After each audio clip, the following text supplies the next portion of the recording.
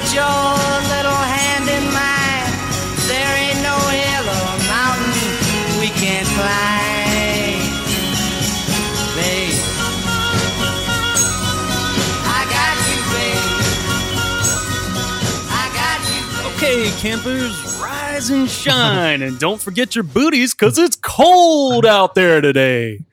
That's right, woodchuck chuckers. It's Groundhog Day! Get up and shake that hog out there! Yeah! Come here, Groundhog! Hey, welcome to the podcast. This is your host, Jonathan Foster, and I'm here today with my adopted son. Phil, you made eye contact with me like the whole time. It freaked me out. Yeah, we're here today. Obviously, we come in hot with a bit of something that might sound familiar to you if you are aware of popular culture in the last 30 years. Are you with it? Are you hip? Yeah. Well, actually, Yeah, it's Groundhog Day. it is. So, Happy Groundhog Day. Happy Groundhog Day to you as well. That's not really a thing here. Isn't it a thing in America? It is Everywhere? It is like. I mean, it's not like something that people are going to like take off work for or anything, but you Not know, like a it bank is- holiday. It is a real kind of thing. Yeah. But for the reason, like in the movie, the Groundhog Day, if it comes out in good fortune or good weather, I forget what it is. Yeah, I'll Need get the to it. weatherman, I'll man. tell you. I'll Thank tell you you. the little background on But it. I'm so confused. Yeah. So if you weren't aware of our intro, and then also us just talking about just now, and also the title of the episode, and also maybe the description of the episode, if you see that, or If you ignored saw, all of it. yeah, if you saw our tweets or something, you might have seen that today's episode's about Groundhog Day. Ooh. We're going to kind of keep it a little bit quick on our end heading into that, because we want to get into Groundhog Day and also just kind of like short for time. Exactly. This week. And we're So, a person down. yeah, so we're a person down. It's just me and Phil today. It's a So, two-hander. Yeah. Also, we Yeah. just love Sonny and Cher. Anytime we can Yeah. Just want to hear that big them up. song. Yeah. Because it's, Groundhog Day. yeah. That's all I'm going to say throughout the whole show. Just going to look at you and you have to say Groundhog, Groundhog Day. Day. Okay. What would you do if you were stuck in the same day over and over? Anything you want and everything your heart desires. Don't drive angry. Bill Murray, Yes! Andy McDowell, Groundhog Day. What did you do today? Oh, same old, same old. Rated PG. Weatherman Phil Connor is played by Bill Murray, Phil. along with My namesake. cameraman Larry, Chris Elliott, and the new producer Rita, Andy McDowell, are out to cover the annual Groundhog Day. festival in Punxsutawney, Pennsylvania, but soon find themselves stranded due to a blizzard that Phil didn't predict. But that isn't Phil's biggest problem, as he soon finds himself trapped in a time warp where he is doomed to relive Groundhog Day. over and over again until he gets it right. Until he gets Groundhog Day. Until he ends. Groundhog Day. I love this. Yeah. It's directed by the late, great Harold Ramis. Harold who- Ramis, man. who helped rewrite the script originally written by Danny Rubin. Harold Ramis, oh man, Legend. rest in peace, Yeah, man. it's such a shame. Yeah, it's such a shame. I fucking love Harold Ramis Me so too. much. This film kind of has like a little bit of stuff like where you could talk about Harold Ramis a little bit and some of the people that are in it, like particularly Andy McDowell, who I also love. She was in Multiplicity, which is another great Harold Ramis film, I haven't which we seen that need one. to fucking show here. Like, oh, I love it so much. It's Michael Keaton. It's about And- a guy who can. Oh, he make clones himself. Yeah. Cool. He Yeah. So basically he's like an overworked sort of guy and he wants to spend time with his family, but also he's kind of like wants to do like, oh, I want to have my own sort of like free Life, time yeah. and stuff. And so he secretly finds out a way that he can clone himself, and he like secretly goes and gets this procedure done and clones himself. And then I think he might clone himself one more time, or his clone convinces him to clone him. It's like that Simpsons Yeah. did it on True Out of Yeah. Horror. It doesn't end the same way where like only one is left and it's a clone. And the No, wife no, doesn't- no, oh, no. okay. It's not a horror version. Oh, No, okay, it's pretty. cool. No, it's pretty wholesome, but it's so That sounds good. really It's good. so good. And then the clone, I think a clone secretly clones himself, and then that clone is just mentally challenged. It's really bad, like of the Oh, time. I but, really like, want to see but Michael it's Keaton play that. fucking great. Yeah, Yeah. yeah. Like pizza. No. Also pizza. God, it's like the brother from There's Something About Mary. yeah. Yeah, basically he's just a child. I'll leave it at that. He's not, Okay. let's just say he's a child, not mentally challenged. Okay, Maybe. yeah. I don't know. But anyway, Harold Ramis, wonderful. Like, sucks he passed away. But anyway, this guy Danny Rubin, though, he had recently moved to L.A. after selling the script to this film called Hear No Evil. Not seen it. Some weird 90s thriller. And his agent, after he sold that script, told him that he should have a calling card script so he can like shop around to producers and game meetings and stuff. So he came up with Groundhog Day. Ghostbusters. Ghostbusters.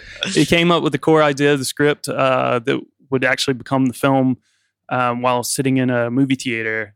He was asking himself a question: if a person could live forever, if a person was immortal, how would they change over time? Yeah. So that's kind of like the idea of it. He decided that having this character be immortal, though, would be like in the world changing around them would be kind of too cumbersome to film. Sure, yeah. So instead, he came back with the concept that he had written down a couple years earlier about a man living the same day over and over. And I do both, yeah. Yeah. Could he is essentially immortal in Groundhog Day? Definitely. He tried to kill himself multiple times, which is great. I've been shot, stabbed, burnt.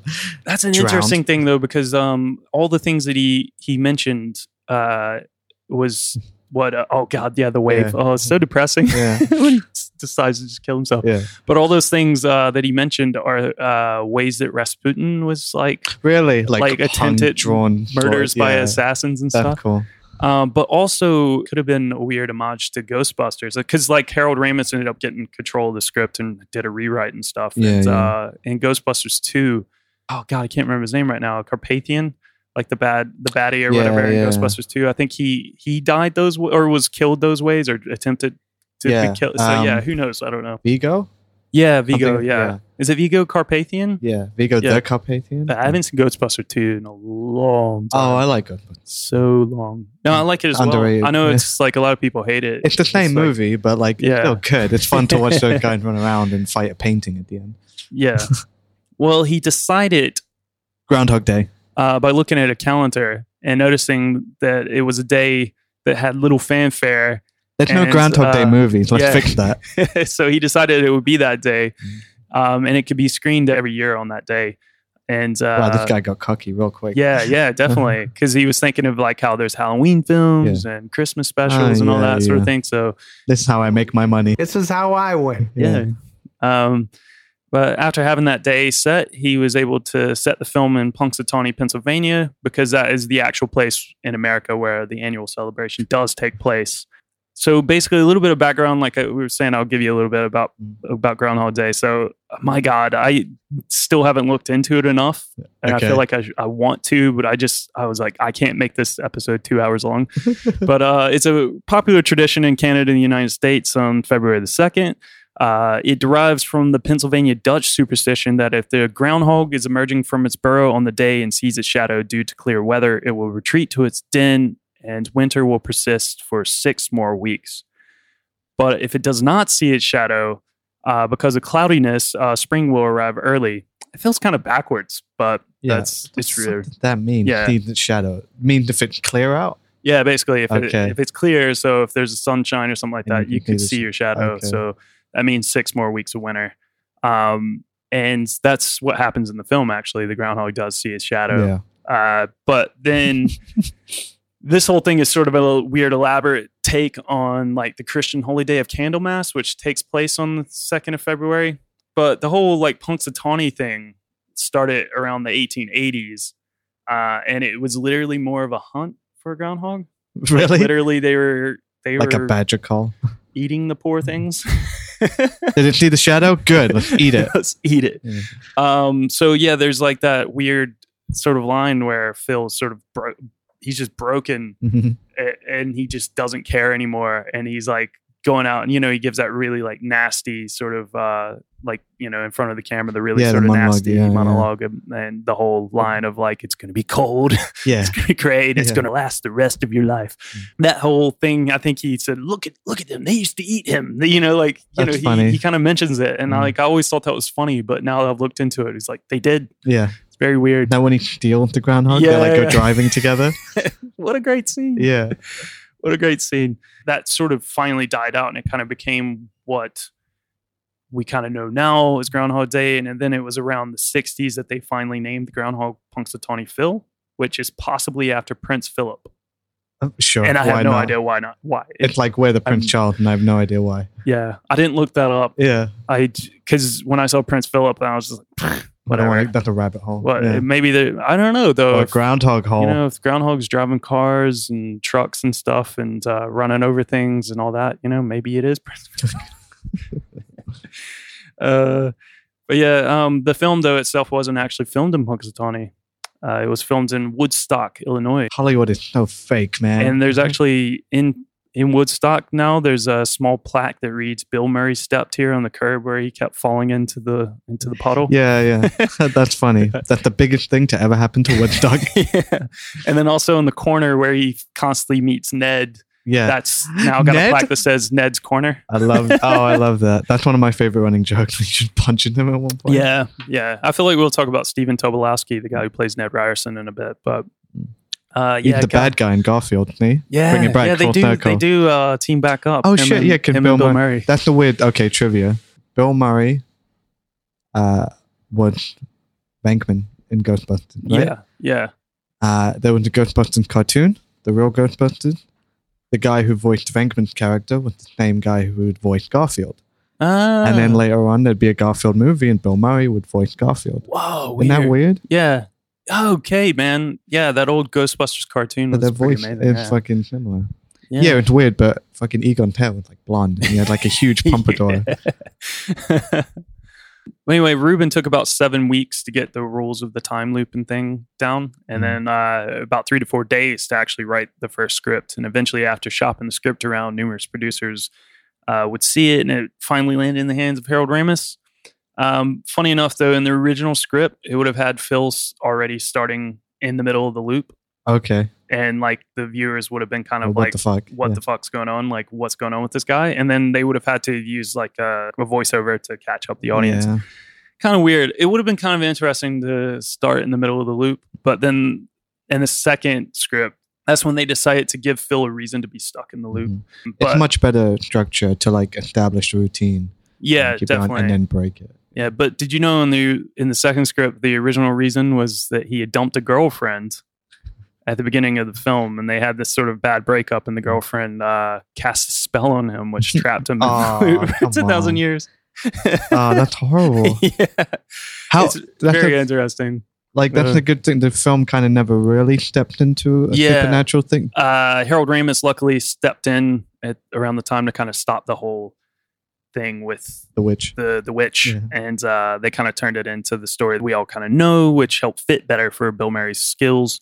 But before Bill Murray, some other people that were considered for the role of Phil Connors were Tom Hanks, Michael Keaton. Good. And I mean, of the time, I can like, see man, that both could of them have pulling. worked. Yeah, definitely. It would have worked with both. Yeah. Another would have been a bit funnier, probably for the next couple, Chevy Chase Oh and god, Steve Martin. Chevy Chase is not likable enough. And then someone who's just on the other end of the stick. But you got to remember, it's the 90s. And at the time, John Travolta. Nope. But all of those people are deemed a little too nice because the character Yeah, you Phil, need more of a mean streak. like, because Bill Murray is just so perfect at playing that sort of asshole character. I think it's a pretty perfect Bill Murray character. Yeah. I think it's one of the best showcases. Yeah, definitely.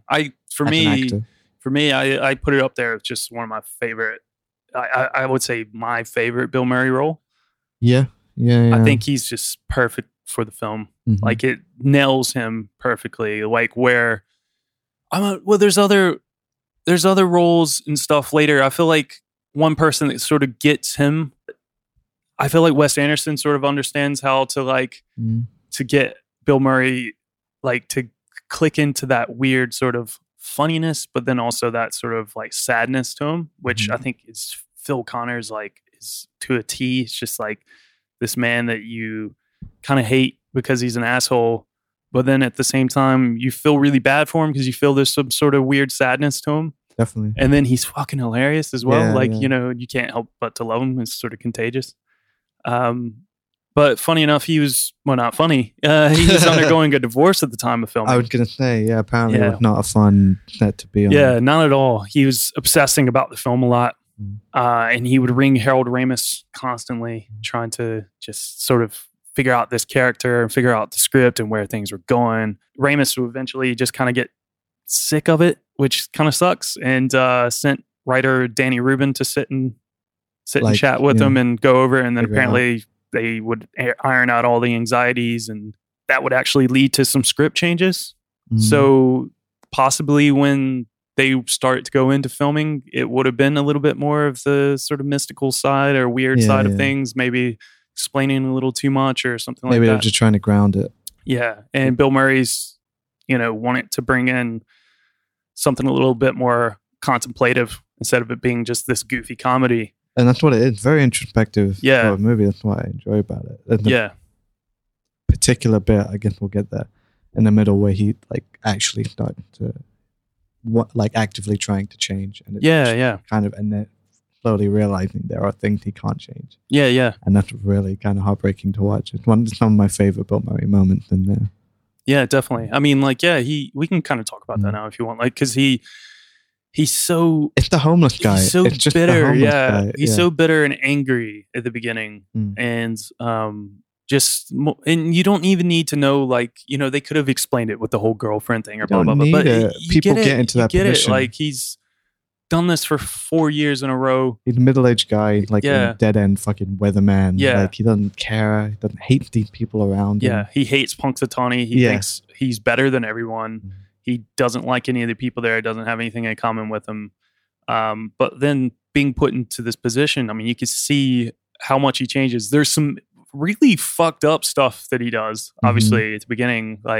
Once he realizes he's in the loop. There's some problematic stuff. Yeah, very problematic stuff. Yeah. It's not like peeping Tom stuff, but basically spying on people. Yeah. And I mean, it's just manipulating people. Yeah, especially Andy McDowell character. And even before that, before he really decides to go for that, when he's manipulating the woman that I can't remember her name right now, where he first, I can't remember, but it's the first woman that he ends up sleeping with and stuff, using the whole fact that he's in the loop, that he learned everything about her. And it's really weird. It's so weird. And then he sort of just leads her on, and the whole thing of just I want to get married, and she's just and then how do you know? And then he just drops it, and then he's there's another woman that he's going into the cinema with and stuff. So I mean, he does some really nasty stuff, and then he does some really funny stuff where he's he starts to realize, oh well, I can kind of get away with anything. Yeah, and he's learning how to pull the perfect robbery off. Exactly. They said that they didn't want to get too deep into kind of the stuff. Rubin and Ramis were we don't want to get too deep into the darkness that it could go. But you can imagine, and there probably was way darker stuff that that character could have done in that time. For sure. The whole thing with Harold Ramis kind of fobbing Murray off onto Danny Rubin kind of actually was one of the reasons why Bill Murray and Harold Ramis stopped talking for almost 20 years. They were together for so many years doing things like Stripes, and Ramis would have produced a lot of the films or worked on a lot of the films or directed a lot of the films that starred Bill Murray back in the 80s. Then Ghostbusters, obviously. But yeah, they were really good friends. And it wasn't until his brother, who played Buster, I think is his name, the guy who runs the whole... he's the whole leader of the whole Groundhog Day ceremony. The older guy. That's Bill Murray's real life brother, Brian Doyle Murray. That's the same guy that he gives a Heimlich to and saves him when he's doing all of his good deeds. But I think he stepped in and was just hey, you need to reconcile this. And that was during Harold Ramis's final days, really, when he was terminally ill, basically. It's such a shame, man. Obviously they were good friends. Yeah. But to happen during this movie, where I feel like they both gave each other their best movie. Yeah, definitely. And also just the story itself. It's that sort of overcoming sort of... It's a wonderful life sort of thing. Yeah. It's very life affirming in a strange way, while being very dark and sad and funny. But I guess Bill Murray was going through a tough time, and I can imagine. He felt like his friend wasn't there for him and kind of pushed him off. But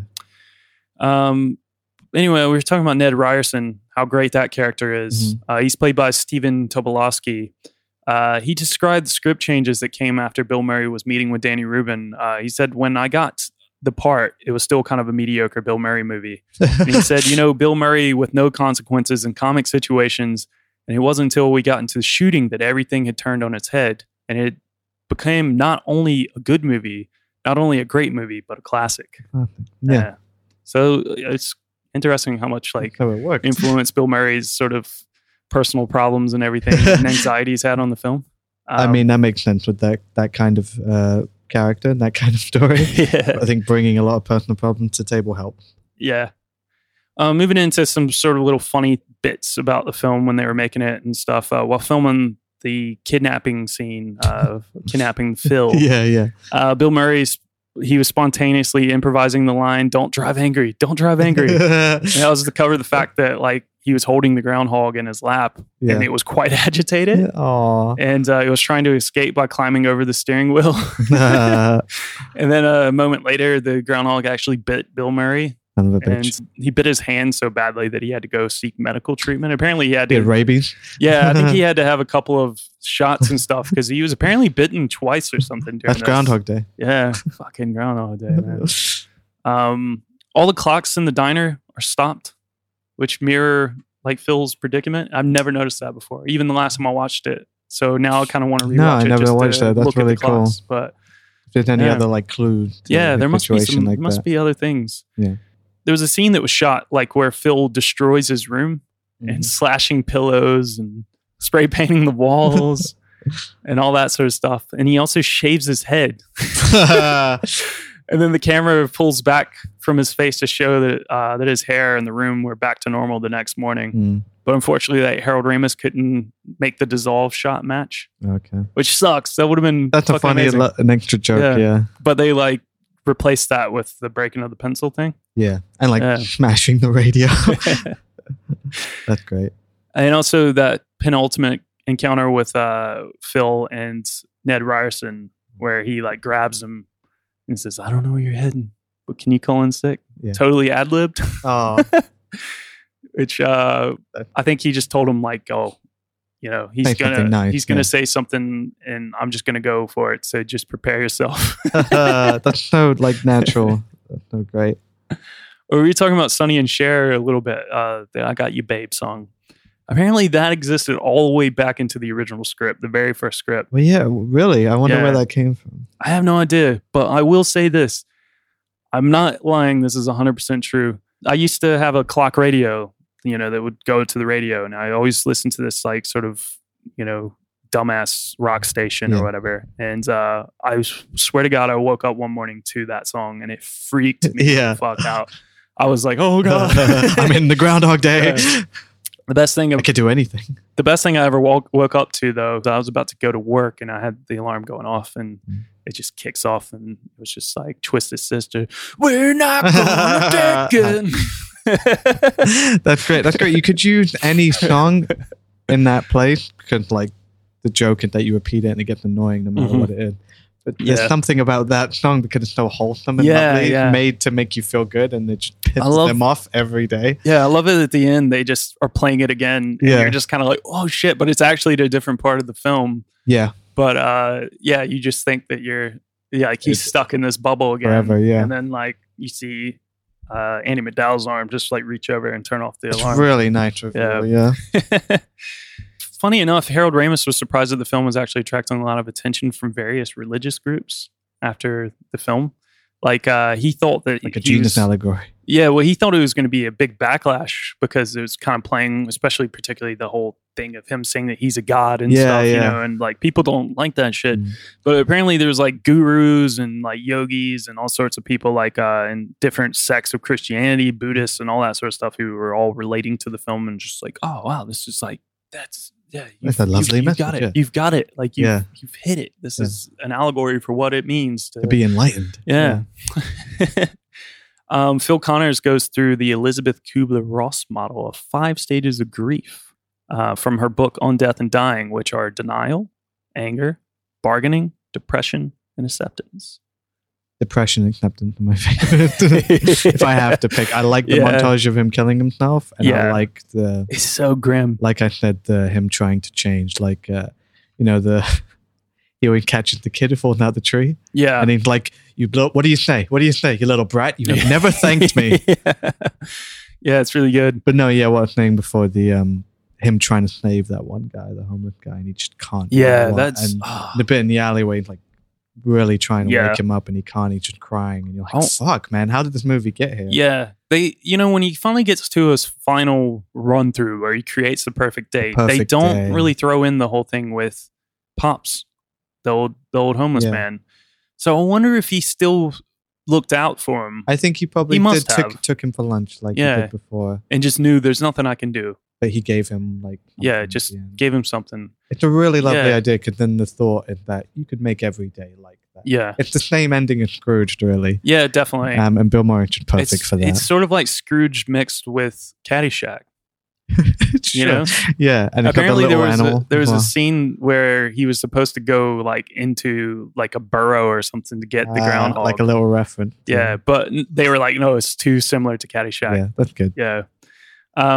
Because Jesus, I mean, like Caddyshack, he's like trying to blow the fucking thing. But yeah, I mean, the whole thing with the old man is so sad. But that kind of brings us to the question, though: how long was Phil in the loop? That's the thing. Yeah, I don't know. I think I've read like, I want to say like, no, it couldn't have been that long, but years, definitely years. He's stuck in that loop to have learned that much. How long do you think he would have been in the loop? Like to have gained the ability to play piano, to learn French, to learn to be like an expert ice sculptor. Yeah. Numerous suicide attempts. There's probably way more than he even like mentions. Definitely more than we've seen, because he mentioned more than we saw. Planning the perfect crime, trying to save Pops, timing all the saving of the people, and getting like WrestleMania tickets, like finding out a way. There we go, wrestling reference. Michael Shannon. He gives it to Michael fucking Shannon. Michael Shannon is the young Fred. And they freak out. They're like, oh, WrestleMania. Yeah. I mean, that would take some time to figure out like in one day how you can get your hands on WrestleMania ticket, because he would have to get to know all those people and know what they would want and know how to please them, and also perfect it to a way where it doesn't come off weird, because every day they're meeting him for the first time.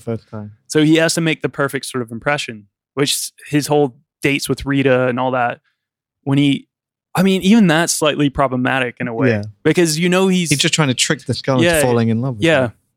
And he does love her, and you can see he does love her, but it's like he still sort of creates himself as the perfect guy. But I think towards the end, he's mastered it in a way, not to master it, but to like, this is what it is, and that's the acceptance sort of thing. And he's grown into person at that point, and he's grown to really like be as selfless as he can be. Yeah. And at that point, he is presenting his true self, but his true self has changed. Yeah. Quite a bit since the beginning. Which kind of goes movie. back to the beginning of, if you have that eternity, like, if you're an immortal, could you change over time? Yeah. I mean, or would you be stuck like we are? Like, people stop evolving past like 30, apparently. Yeah. At least like mentally, like, politically and stuff, you're not going to change for the most part. You've seen people change, but like apparently that's kind of when you set. So if you add hundreds and hundreds more years to that, that would be an exhausting. Yeah.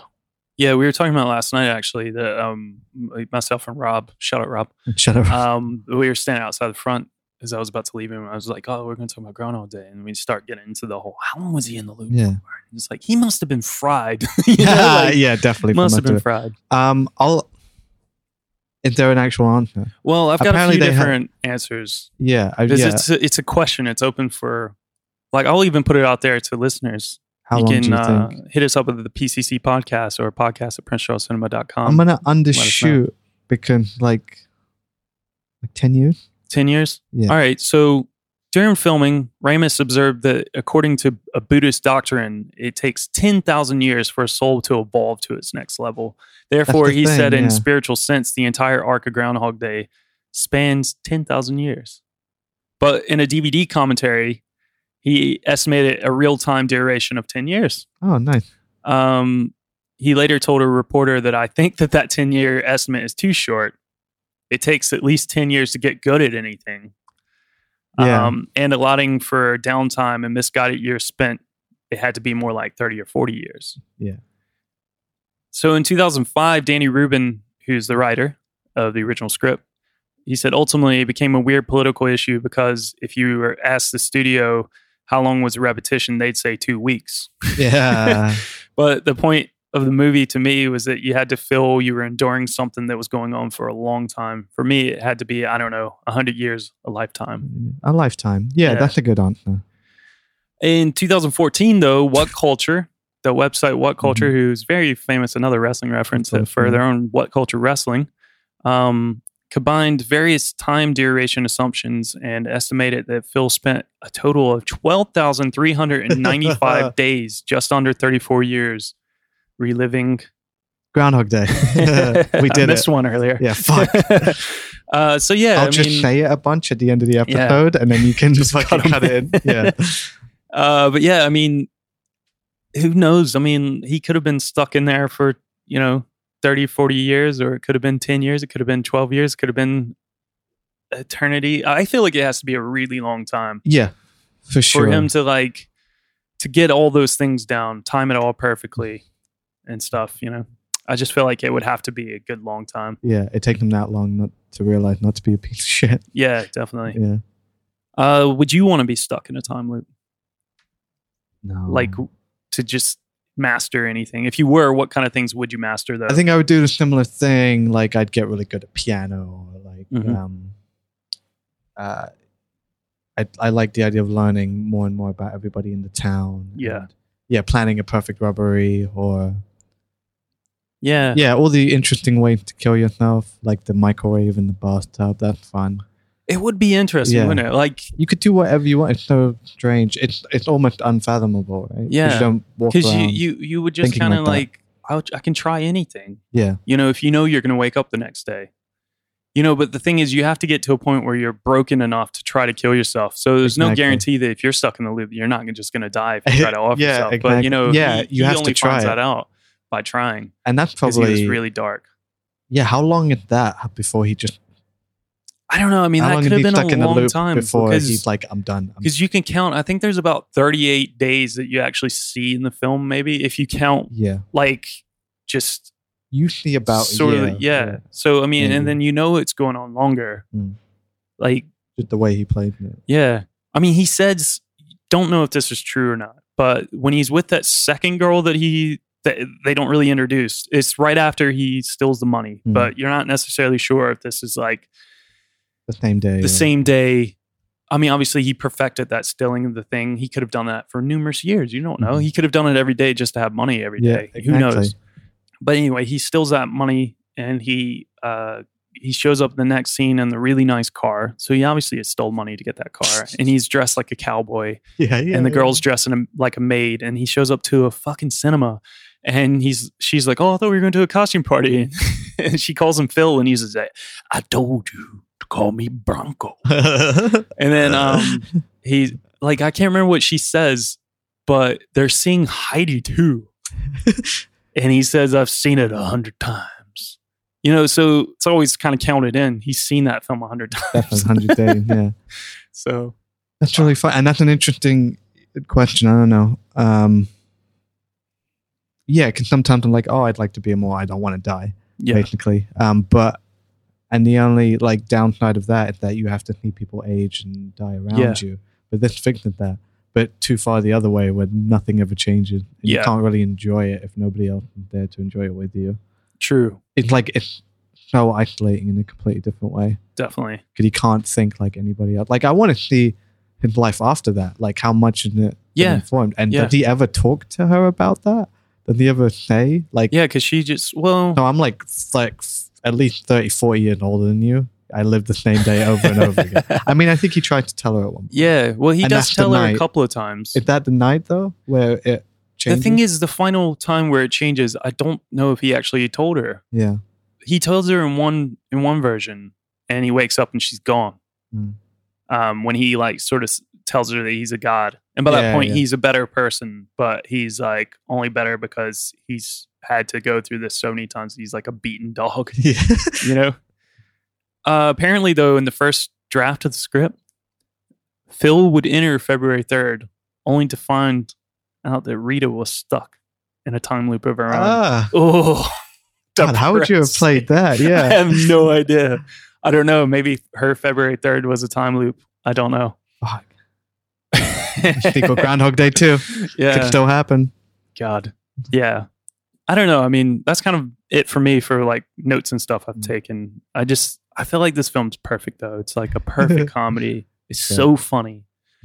Bill Murray is amazing in it. We were already talking about how just great he is in it. Great. You got so many really good side characters. Ned Ryerson's like fucking hilarious. Like every encounter with Ned Ryerson's like so good. Like he's just like Stephen Tobolowsky is just so perfect for that role. He's just like just all of his little bits. He's so annoying. It's amazing. It's like the one character that like at the end of the day they can still be kind of a dick to because he's kind of annoying, even though he's like bought life insurance from him and everything in that final run. But like he's bought like all of his insurance. And they're still kind of like, we'll see you later. Get out of here.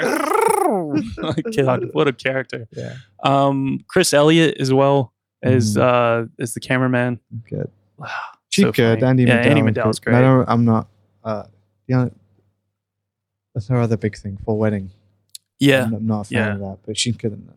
Yeah, and like I said, she's in Multiplicity as well.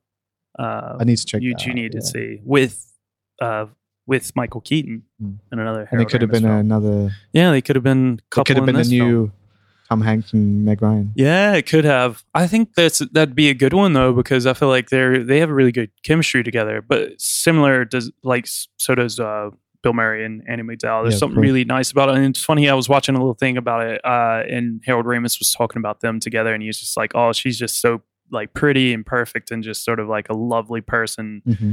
And then you have rough on the edges Bill Murray come in, but like Bill's just so good at it that they just like mold together perfectly. So yeah, but yeah, I mean, I say it's a top-notch film. Always climbs up my list every time I see it, and always like sort of like, man, this is one of my favorites. Have you ever watched it like we do, like back to back? Oh, back to back? No, never have. You think that would add to the experience? Because you already come away with it. The movie done it for you. Yeah, definitely. But I think it's a really great idea. I hope everybody comes and does. Yeah. So we're showing it on the 2nd of February, this coming Sunday, which is Groundhog Day, and it's shown at 1:15, and it's also shown at 3:40. Tickets are sold separately, mind you. You don't have to sign watch up back both. to back, so you don't have to watch both. It's not a double bill.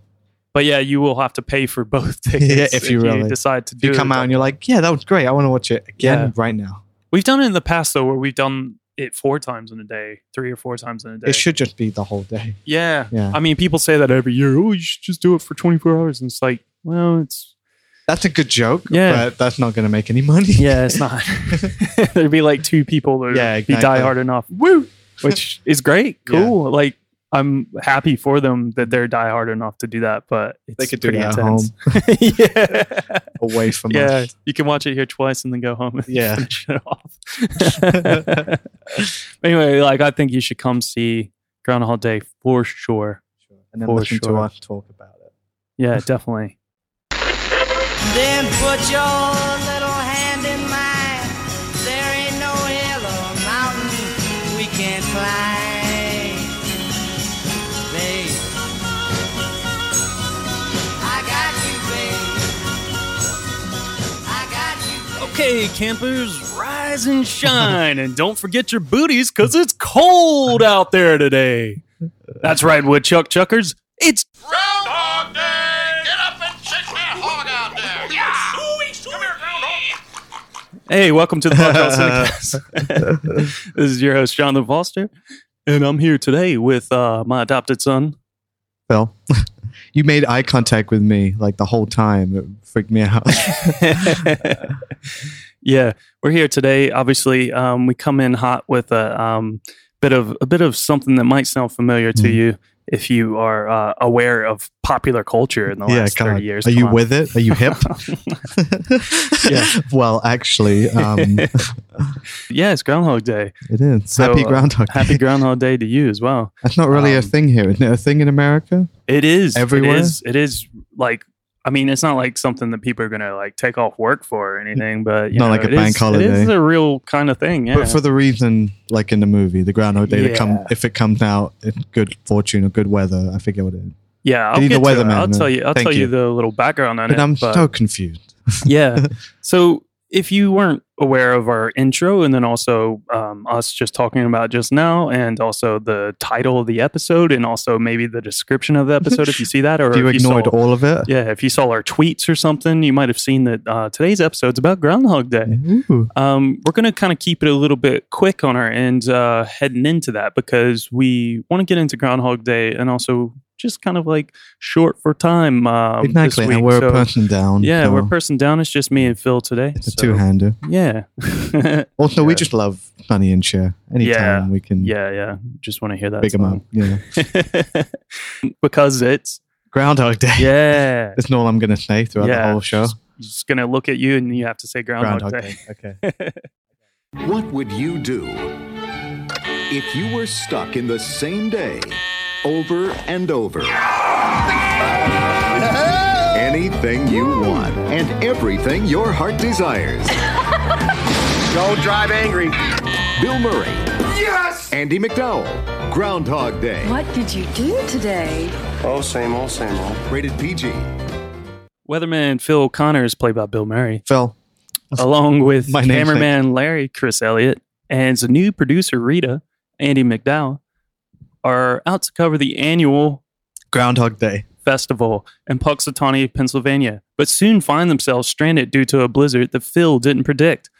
But that isn't Phil's biggest problem, as he soon finds himself trapped in a time warp where he is doomed to relive Groundhog Day. over and over again until he gets it right. Until he gets Groundhog Day. Until he ends. Groundhog Day. I love this. Yeah. It's directed by the late, great Harold Ramis. Harold Ramis, man. Who helped rewrite the script originally written by Danny Rubin. Harold Ramis, oh man, Legend. rest in peace, Yeah, man. it's such a shame. Yeah, it's such a shame. I fucking love Harold Ramis Me so too. much.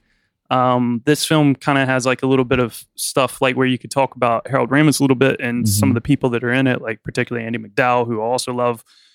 She was in Multiplicity, which is another great Harold Ramis film, I haven't which seen we that need one. to fucking show here. Like, oh, I love it so much. It's Michael Keaton. It's about And- a guy who can. He make clones multi- himself. Yeah. Cool. Yeah. So basically, he's like an overworked sort of guy, and he wants to spend time with his family, but also he's kind of like wants to do like, oh, I want to have my own sort of like free Life, time yeah. and stuff. And so he secretly finds out. Well, he finds out a way that he can clone himself, and he like secretly goes and gets this procedure done and clones himself, and then. I think he might clone himself one more time, or his clone convinces him to clone him. It's like that Simpsons Yeah. did it on True Out of Yeah. Horror. It doesn't end the same way where like only one is left and it's a clone. And the No, wife no, doesn't- no, oh, no. okay. It's not a horror version. Oh, No, okay, it's pretty. cool. No, it's pretty wholesome, but it's so That sounds good. really It's good. so good. And then the clone, I think a clone secretly clones himself, and then that clone is just mentally challenged. It's really bad, like of the time. Oh, I but, really like, want to see but Michael it's Keaton play that. fucking great. Yeah, Yeah. yeah. Like pizza. No. Lots of pizza. God, it's like the brother from There's Something About Mary. yeah.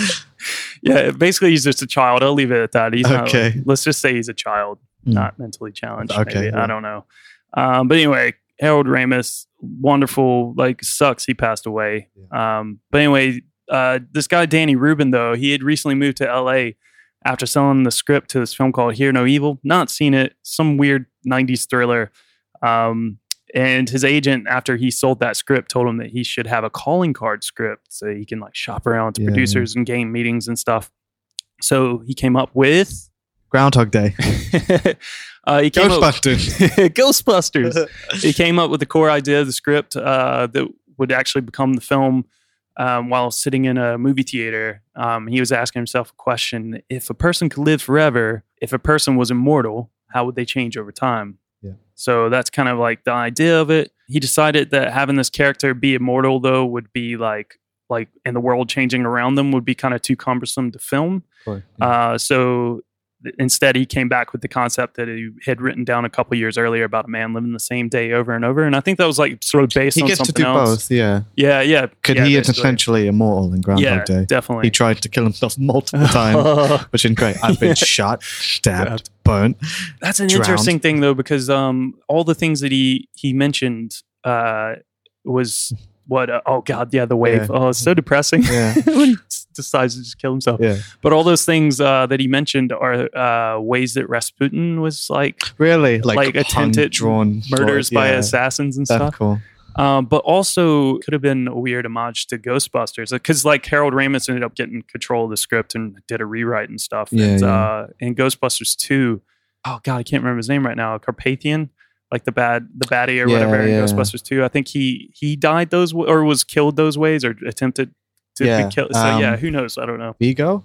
Yeah, Vigo. Something- Yeah. Is it Vigo Carpathian? Yeah, Vigo Yeah. the Carpathian. I haven't seen Ghostbuster 2 in a long time. Oh, I like it. So long. No, I like it as Underrated. well. I know it's like a lot of people hate it. It's the same like- movie, but like it's still good. It's fun to watch those guys run around and fight a painting at the end.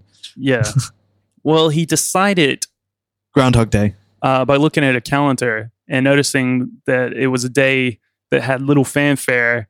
There's no And, Groundhog Day movies. Let's yeah. fix that. So he decided it would be that day. And it could be screened every year on that day. And Wow, this guy got cocky real quick. yeah, definitely. Because he was thinking of like how there's Halloween films and Christmas specials and all yeah, that sort of yeah. thing. So This is how I make my money. This is how I win. yeah. But after having that day set, he was able to set the film in Punxsutawney, Pennsylvania, because that is the actual place in America where the annual celebration does take place. So basically, a little bit of background, like we were saying, I'll give you a little bit about Groundhog Day. So, my God, I still haven't looked into it enough, and Okay. I feel like I want to, but I was like, I can't make this episode 2 hours long. But it's a popular tradition in Canada and the United States on February the 2nd. It derives from the Pennsylvania Dutch superstition that if the groundhog is emerging from its burrow on the day and sees its shadow due to clear weather, it will retreat to its den and winter will persist for 6 more weeks. But if it does not see its shadow, because of cloudiness, spring will arrive early. It feels kind of backwards, but it's weird. What does that mean? Yeah. See the shadow. Means if it's clear out? Yeah, basically, if Okay. if it's clear, so if there's a sunshine or something like And that, you can see your shadow. okay. So that means 6 more weeks of winter. And that's what happens in the film, actually. The groundhog does see his shadow. Yeah. But then this whole thing is sort of a weird, elaborate take on like the Christian holy day of Candlemas, which takes place on the 2nd of February. But the whole like Punxsutawney thing started around the 1880s.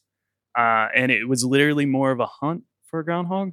Really? Literally, they were Like a badger call. eating the poor things.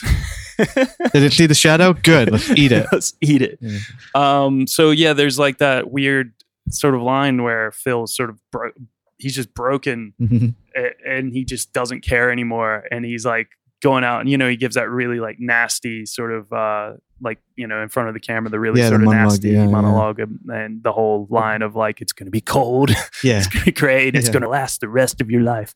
That whole thing, I think he said, look at them, they used to eat him. That's funny. He kind of mentions it, and I always thought that was funny, but now that I've looked into it, he's like, they did. Yeah. It's very weird. Now when he steals the groundhog, they like Yeah. go driving together. What a great scene. Yeah. What a great scene. That sort of finally died out, and it kind of became what we kind of know now as Groundhog Day. And then it was around the 60s that they finally named the groundhog Punxsutawney Phil, which is possibly after Prince Philip. Sure. And I have why no not? idea why not. Why? It's like we're the Prince Charles, and I have no idea why. Yeah. I didn't look that up. Yeah. Because when I saw Prince Philip, I was just like, whatever. That's a rabbit hole. What? Yeah. Maybe I don't know though. Or a If- groundhog hole. if groundhogs driving cars and trucks and stuff and running over things and all that, maybe it is. But yeah, the film though itself wasn't actually filmed in Punxsutawney. It was filmed in Woodstock, Illinois. Hollywood is so fake, man. And there's actually in Woodstock now, there's a small plaque that reads, "Bill Murray stepped here on the curb where he kept falling into the puddle." Yeah. That's funny. That's the biggest thing to ever happen to Woodstock. Yeah. And then also in the corner where he constantly meets Ned, Yeah. that's now got Ned? a plaque that says Ned's Corner. I love that. That's one of my favorite running jokes. You should punch him at one point. Yeah. I feel like we'll talk about Stephen Tobolowsky, the guy who plays Ned Ryerson, in a bit. But He's the bad guy in Garfield, isn't he? Yeah, Bring it back they full do. circle. They do team back up. Oh him shit! and- Yeah, can him Bill and Bill Murray? Murray. That's the weird. Okay, trivia. Bill Murray, was Venkman in Ghostbusters. Right? Yeah. There was a Ghostbusters cartoon, the real Ghostbusters. the guy who voiced Venkman's character was the same guy who would voice Garfield. And then later on, there'd be a Garfield movie, and Bill Murray would voice Garfield. Whoa, Isn't that weird? Yeah. Okay, man. Yeah, that old Ghostbusters cartoon was their pretty voice amazing. is fucking similar. Yeah, it's weird, but fucking Egon's hair was like blonde, and he had like a huge pompadour. Well, anyway, Ruben took about 7 weeks to get the rules of the time looping thing down, and then about 3 to 4 days to actually write the first script. And eventually, after shopping the script around, numerous producers would see it, and it finally landed in the hands of Harold Ramis. Funny enough, though, in the original script, it would have had Phil already starting in the middle of the loop. Okay. And like the viewers would have been kind of what like, the fuck? what the fuck's going on? Like, what's going on with this guy? And then they would have had to use like a voiceover to catch up the audience. Yeah. Kind of weird. It would have been kind of interesting to start in the middle of the loop. But then in the second script, that's when they decided to give Phil a reason to be stuck in the loop. Mm-hmm. But, it's much better structure to like establish a routine. Yeah, definitely. And then break it. Yeah, but did you know in the second script, the original reason was that he had dumped a girlfriend at the beginning of the film, and they had this sort of bad breakup, and the girlfriend cast a spell on him, which trapped him in the loop for 2,000 years. That's horrible. Yeah. It's very interesting. Like, that's a good thing. The film kind of never really stepped into a supernatural thing. Harold Ramis luckily stepped in around the time to kind of stop the whole thing with the witch. The witch, and they kind of turned it into the story that we all kind of know, which helped fit better for Bill Murray's skills. But before Bill Murray, some other people that were considered for the role of Phil Connors were Tom Hanks, Michael Keaton. Good. And I mean, of the time, I can like, see man, both that could of them have worked. Yeah, yeah, definitely. It would have worked with both of them. Yeah. Another would have been a bit funnier, probably for the next couple, Chevy Chase Oh, God. and Steve Martin. Chevy Chase is not likable enough. And then someone who's just on the other end of the stick. Well, you got to remember it's the 90s. And at the time, John Travolta. Nope. But all of those people are deemed a little too nice because the character Phil, you need more of a mean streak. like, because Bill Murray is just so perfect at playing that sort of asshole character. I think it's a pretty perfect Bill Murray character. Yeah. I think it's one of the best showcases. Yeah, definitely. For an me, actor. I put it up there. It's just one of my favorite. I would say my favorite Bill Murray role. Yeah. I think he's just perfect for the film. Mm-hmm. Like, it nails him perfectly. Like, where there's other roles and stuff later. I feel like one person that sort of gets him. I feel like Wes Anderson sort of understands how to to get Bill Murray like to click into that weird sort of funniness, but then also that sort of like sadness to him, which I think is Phil Connors, like, is to a T. It's just like this man that you kind of hate because he's an asshole, but then at the same time you feel really bad for him because you feel there's some sort of weird sadness to him. Definitely. And then he's fucking hilarious as well. Yeah. You know, you can't help but to love him. It's sort of contagious. But funny enough, he was, well, not funny. He was undergoing a divorce at the time of filming. I was going to say, apparently it was not a fun set to be on. Yeah, not at all. He was obsessing about the film a lot. And he would ring Harold Ramis constantly, trying to just sort of figure out this character and figure out the script and where things were going. Ramis would eventually just kind of get sick of it, which kind of sucks, and sent writer Danny Rubin to sit and chat with him and go over. And then apparently they would iron out all the anxieties, and that would actually lead to some script changes. So possibly when they start to go into filming, it would have been a little bit more of the sort of mystical side or weird side of things, maybe explaining a little too much or something like that. Maybe they're just trying to ground it. Yeah. And Bill Murray's, wanted to bring in something a little bit more contemplative instead of it being just this goofy comedy. And that's what it is. Very introspective sort of movie. That's what I enjoy about it. And the particular bit, I guess we'll get there, in the middle where he actually started to actively trying to change. And it's kind of, and then slowly realizing there are things he can't change. Yeah. And that's really kind of heartbreaking to watch. It's some of my favorite Bill Murray moments in there.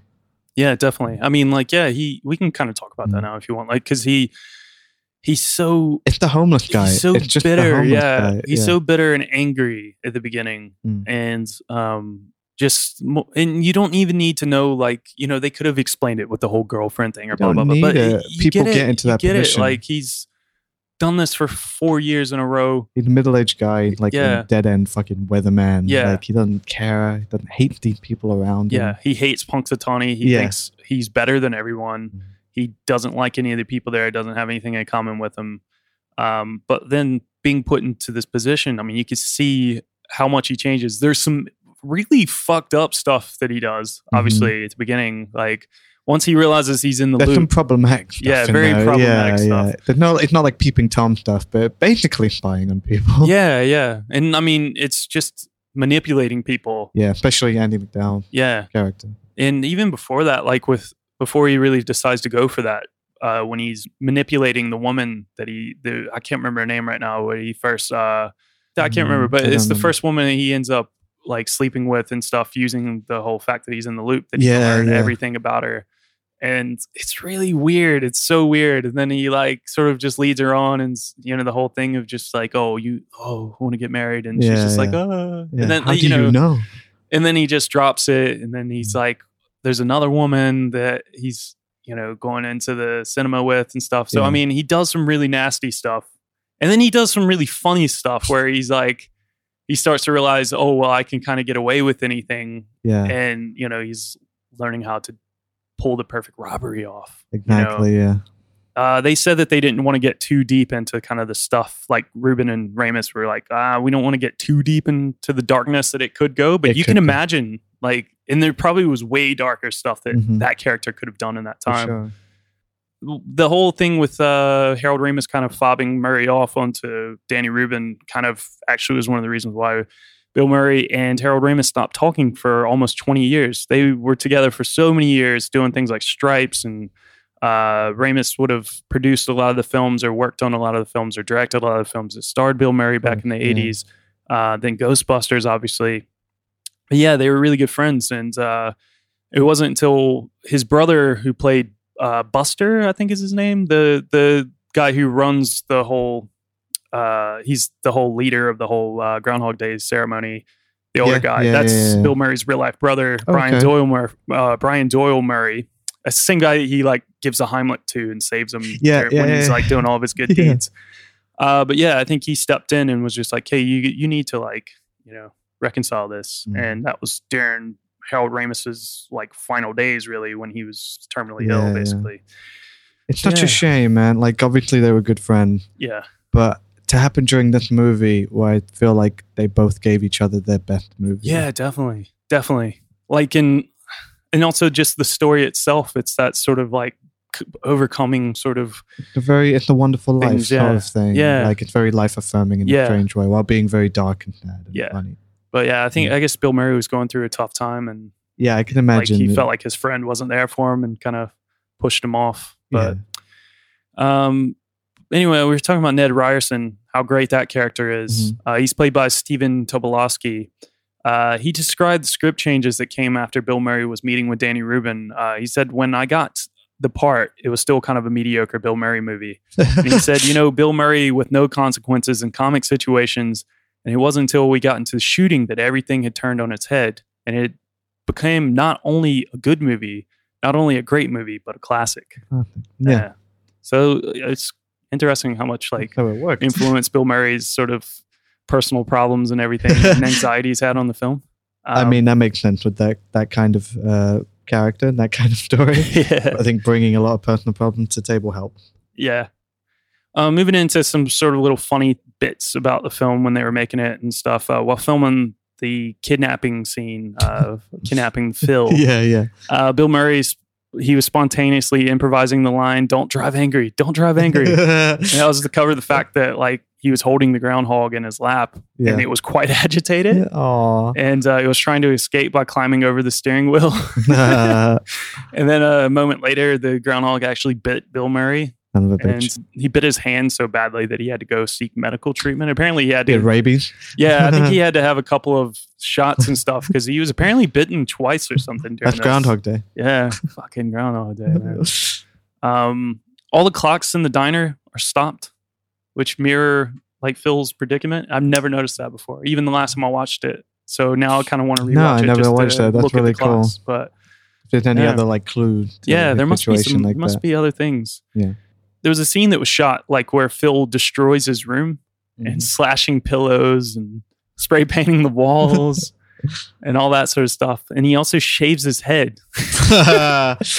And then the camera pulls back from his face to show that that his hair and the room were back to normal the next morning. Mm, But unfortunately, that Harold Ramis couldn't make the dissolve shot match, okay. which sucks. That would have been That's a fucking funny, amazing. an extra joke. Yeah. But they like replaced that with the breaking of the pencil thing. Yeah. And like Yeah. smashing the radio. That's great. And also that penultimate encounter with Phil and Ned Ryerson, where he like grabs him and says, "I don't know where you're heading, but can you call in sick?" Yeah. Totally ad libbed. Oh, Which I think he just told him like, "Oh, you know, Say something nice, he's gonna yeah. say something, and I'm just gonna go for it. So just prepare yourself." that's so like natural. That's so great. Or we were talking about Sonny and Cher a little bit. The "I Got You, Babe" song.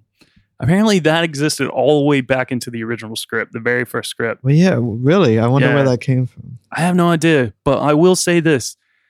I'm not lying. This is 100% true. I used to have a clock radio, that would go to the radio. And I always listened to this like sort of, dumbass rock station Yeah. or whatever. And swear to God, I woke up one morning to that song and it freaked me Yeah. the fuck out.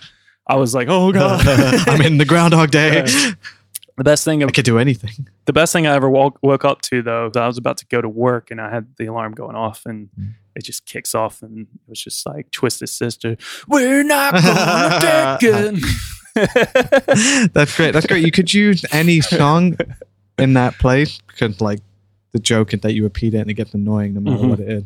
But there's Yeah. something about that song because it's so wholesome and Yeah, lovely, yeah. made to make you feel good, and it just pisses them off every day. Yeah, I love it at the end. They just are playing it again. And Yeah. you're just kind of like, oh shit, but it's actually to a different part of the film. Yeah, But yeah, you just think that like he's stuck in this bubble again. Forever, yeah. And then like you see Andy McDowell's arm just like reach over and turn off the it's alarm. really nice reveal. Yeah. Funny enough, Harold Ramis was surprised that the film was actually attracting a lot of attention from various religious groups after the film. Like he thought that Like a genius allegory. Yeah, well, he thought it was going to be a big backlash because it was kind of playing, especially particularly the whole thing of him saying that he's a god and stuff, and like people don't like that shit. But apparently there's like gurus and like yogis and all sorts of people like in different sects of Christianity, Buddhists and all that sort of stuff who were all relating to the film and just like, oh wow, this is like, that's That's a lovely you've got message, it. yeah. You've got it. Like you've hit it. This Yeah. is an allegory for what it means To be enlightened. yeah.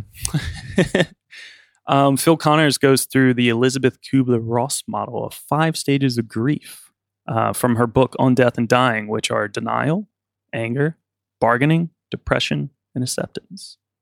Depression acceptance are my favorite. If I have to pick, I like the Yeah. montage of him killing himself, and I Yeah. like the, It's so grim. like I said, him trying to change. Like,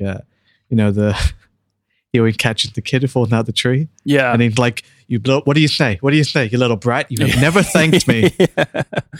Yeah, it's really good. But no, yeah, what I was saying before, the him trying to save that one guy, the homeless guy, and he just can't. Yeah, do it. that's- and the bit in the alleyway, like really trying to Yeah. wake him up, and he can't. He's just crying, and you're like, Oh. "Fuck, man, how did this movie get here?" Yeah. They, when he finally gets to his final run through where he creates the perfect day, they perfect don't day. really throw in the whole thing with Pops, the old homeless Yeah. man. So I wonder if he still looked out for him I think he probably He must took him for lunch like Yeah. he did before, and just knew there's nothing I can do. but he gave him like Yeah, something at just the end. gave him something. It's a really lovely Yeah. idea because then the thought is that you could make every day like that. Yeah. It's the same ending as Scrooged, really. Yeah, definitely. And Bill Murray's just perfect it's, for that. It's sort of like Scrooge mixed with Caddyshack. You know? Yeah, and it's got the Apparently little there was animal. there was as well. a scene where he was supposed to go like into like a burrow or something to get the groundhog. like a little reference. Yeah, but they were like, no, it's too similar to Caddyshack. Yeah, that's good. Yeah. Yeah, because Jesus, I mean, like Caddyshack, he's like trying to blow the fucking thing. But yeah, I mean, the whole thing with the old man is so sad. But that kind of brings us to the question, though: how long was Phil in the loop? That's the thing. Yeah, I don't know. I think I've read I want to say no, it couldn't have been that long, but years, definitely years. He's stuck in that loop to have learned that much. How long do you think he would have been in the loop? Like to have gained the ability to play piano, to learn French, to learn to be an expert ice sculptor. Yeah. Numerous suicide attempts. There's probably way more than he even mentions. Definitely more than we've seen, because he mentioned more than we saw.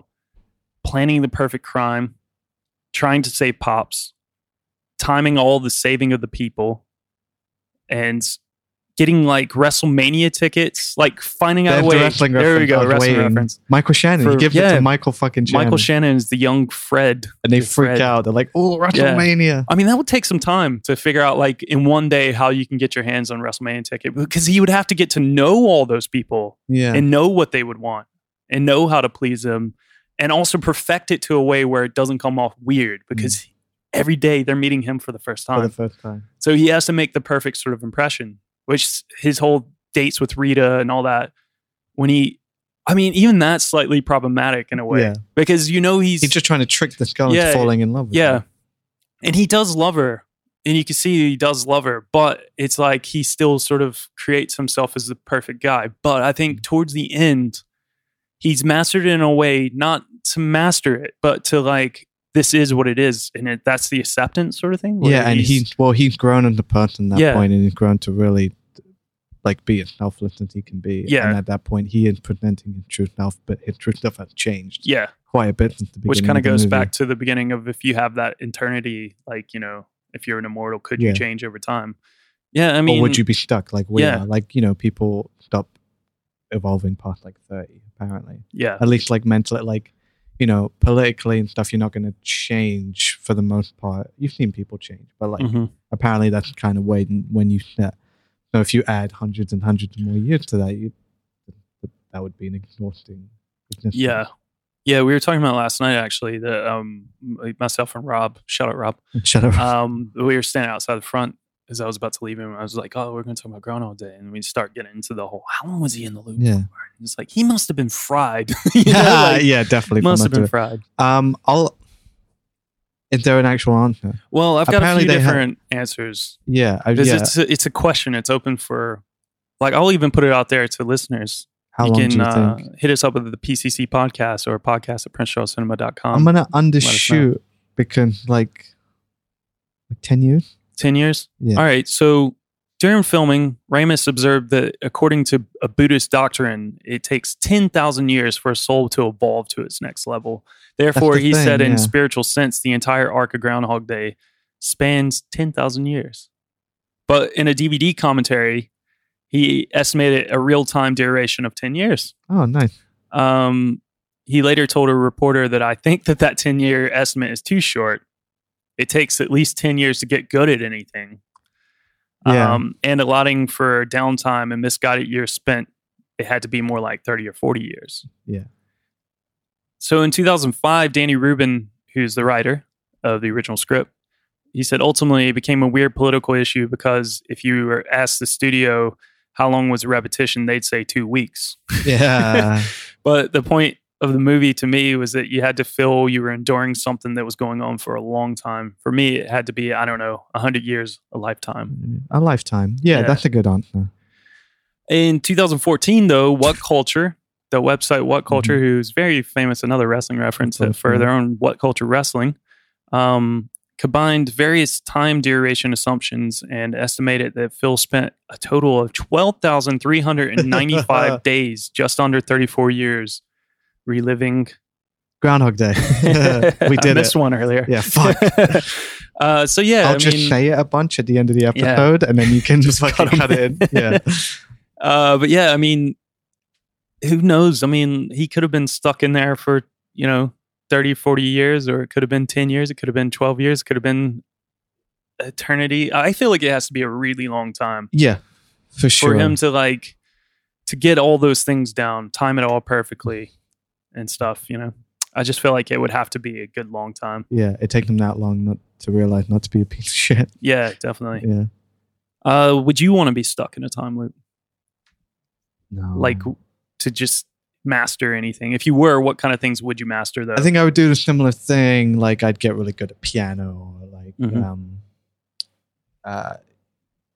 I like the idea of learning more and more about everybody in the town. Yeah.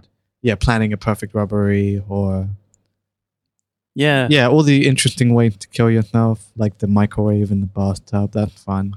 It would be interesting, wouldn't it? Like you could do whatever you want. It's so strange. It's almost unfathomable, right? Yeah, you don't walk because around you would just kind of like I can try anything. Yeah, if you know you're going to wake up the next day. But the thing is, you have to get to a point where you're broken enough to try to kill yourself. So there's no guarantee that if you're stuck in the loop, you're not just going to die if you try to off yourself. Exactly. But you have only to try finds it that out by trying. And that's probably probably he was really dark. Yeah, how long is that before he just? I don't know. I mean, that could have been a long time before he's like, I'm done. Because you can count. I think there's about 38 days that you actually see in the film. Maybe if you count, like just. Usually about sort of, yeah. So I mean, and then it's going on longer. Like just the way he played it. Yeah, I mean, he says, don't know if this is true or not, but when he's with that second girl that they don't really introduce, it's right after he steals the money, but you're not necessarily sure if this is like the same day. The same day. I mean, obviously, he perfected that stealing of the thing. He could have done that for numerous years. You don't know. He could have done it every day just to have money every day. Exactly. Who knows? But anyway, he steals that money and he shows up in the next scene in the really nice car. So he obviously has stole money to get that car, and he's dressed like a cowboy. And the girl's dressed like a maid, and he shows up to a fucking cinema, and she's like, "Oh, I thought we were going to a costume party," and she calls him Phil, and he's like, "I told you to call me Bronco." And then he's like, I can't remember what she says, but they're seeing Heidi too. And he says, I've seen it 100 times. So it's always kind of counted in. He's seen that film 100 times. That's 100 days, yeah. So that's really fun. And that's an interesting question. I don't know. Because sometimes I'm like, oh, I'd like to be I don't want to die, basically. And the only like downside of that is that you have to see people age and die around you. But this fixes that. But too far the other way where nothing ever changes. And you can't really enjoy it if nobody else is there to enjoy it with you. True. It's so isolating in a completely different way. Definitely. Because he can't think like anybody else. Like I want to see his life after that. Like how much is it informed? And did he ever talk to her about that? Did he ever say? Like, because she just, No, I'm like at least 30, 40 years older than you. I lived the same day over and over again. I mean, I think he tried to tell her at one point. Yeah, well, he does tell her a couple of times. Is that the night, though, where it changes? The thing is, the final time where it changes, I don't know if he actually told her. Yeah. He tells her in one version, and he wakes up and she's gone. When he like sort of tells her that he's a god. And by that point, he's a better person, but he's like only better because he's had to go through this so many times. He's like a beaten dog, Apparently, though, in the first draft of the script, Phil would enter February 3rd, only to find out that Rita was stuck in a time loop of her own. God, how would you have played that? Yeah. I have no idea. I don't know. Maybe her February 3rd was a time loop. I don't know. Fuck. Equal Groundhog Day too. Yeah. Could still happen. God. Yeah. I don't know. I mean, that's kind of it for me for like notes and stuff I've taken. I feel like this film's perfect though. It's like a perfect comedy. It's so funny. Bill Murray is amazing in it. We were already talking about how just great he is in it.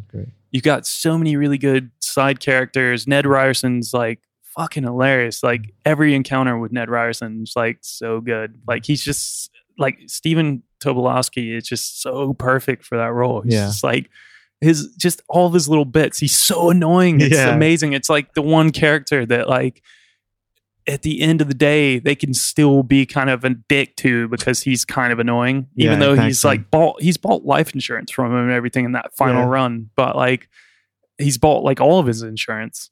And they're still kind of like, we'll see you later. Get out of here. God, what a character. Chris Elliott as well as the cameraman. Good. She's so good. Andy McDowell's great. I'm not. That's her other big thing for Wedding. Yeah. I'm not a fan of that, but she's good in that. Yeah, and like I said, she's in Multiplicity as well. I need to check that You out, need to see with Michael Keaton and another. And it could have been another. Yeah, they could have been. It could have been a new Tom Hanks and Meg Ryan. Yeah, it could have. I think that'd be a good one though, because I feel like they have a really good chemistry together. But similar does Bill Murray and Annie McDowell. There's something really nice about it. And it's funny, I was watching a little thing about it, and Harold Ramis was talking about them together, and he was just like, "Oh, she's just so like pretty and perfect, and just sort of like a lovely person." Mm-hmm. And then you have rough on the edges Bill Murray come in, but like Bill's just so good at it that they just like mold together perfectly. So yeah, but yeah, I mean, I say it's a top-notch film. Always climbs up my list every time I see it, and always like sort of like, man, this is one of my favorites. Have you ever watched it like we do, like back to back? Oh, back to back? No, never have. You think that would add to the experience? Because you already come away with it. The movie does it for you. Yeah, definitely. But I think it's a really great idea. I hope everybody comes and does it. Yeah. So we're showing it on the 2nd of February, this coming Sunday, which is Groundhog Day, and it's shown at 1:15, and it's also shown at 3:40. Tickets are sold separately, mind you. You don't have to sign watch up back to back, so you don't have to watch both. It's not a double bill. But yeah, you will have to pay for both tickets if you really decide to do it. You come out and you're like, yeah, that was great. I want to watch it again right now. We've done it in the past, though, where we've done it 4 times in a day, 3 or 4 times in a day. It should just be the whole day. Yeah. I mean, people say that every year. Oh, you should just do it for 24 hours. And it's like, well, that's a good joke, but that's not going to make any money. Yeah, it's not. There'd be like 2 people that would be die hard enough. Woo! Which is great. Cool. Yeah. Like, I'm happy for them that they're die hard enough to do that, but they could do that intense. at home. Away from us. Yeah, you can watch it here twice and then go home and finish it off. Anyway, like, I think you should come see Groundhog Day for sure. And then listen to us talk about it. Yeah, definitely. Well, anyway, that's us for Groundhog Day. Mm-hmm. Final sort of thoughts on the film for yourself. I mean, I'll give it mine, basically. Yeah, no, it's a great film. It's fucking classic. It might be my favorite Bill Murray performance. Yeah. It's very funny, but what stayed with me is the sort of pathos and the sadness behind it. Yeah. And I really enjoy it. Yeah, it's great. It's just really worth watching. And again, like I said, really life-affirming. Yeah. It's a really good one to watch. Nice. Well, everyone come see it for sure. That's us wrapping up here because I think you got to get to work anyway, don't you? Yep, just now. Yeah, cool. Good timing. So yeah, perfect timing. Anyway, hit us up at the PCC Podcast on Twitter or podcast@PrinceCharlesCinema.com via email if you have any comments, concerns, questions. And like I said earlier, patreon.com/the PCC Podcast. Back us over there, $5 more a month. You can get access to bonus episodes. We got the Pod Charlies coming soon, and you get to vote on them. As always, you can find me at Tall for All, TALL, the number 4 ALL at Twitter, Facebook, and Instagram. And Phil is at Faraway Nerd on Twitter and in real life. Yeah. Come say hi. Yeah, anytime. All right. See you guys. Happy Groundhog Day. Happy Groundhog Day.